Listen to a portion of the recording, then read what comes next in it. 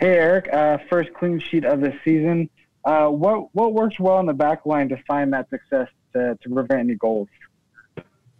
I think, honestly, last week was like a huge learning experience for us, and just being more committed to just keeping shutout together. And this week, we just worked our tails off just to continue to get better and defend as a team. And I think tonight we definitely showed that. So super proud of the guys.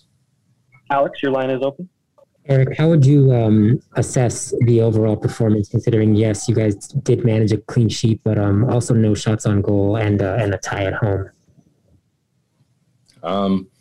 For at least the team, we'll take the first shutout of the year at home, something to build off of. Obviously, we're not happy with the result. And we just take one day at a time. We continue to get better. It's a long season, and we're excited for next game. So we're just moving on.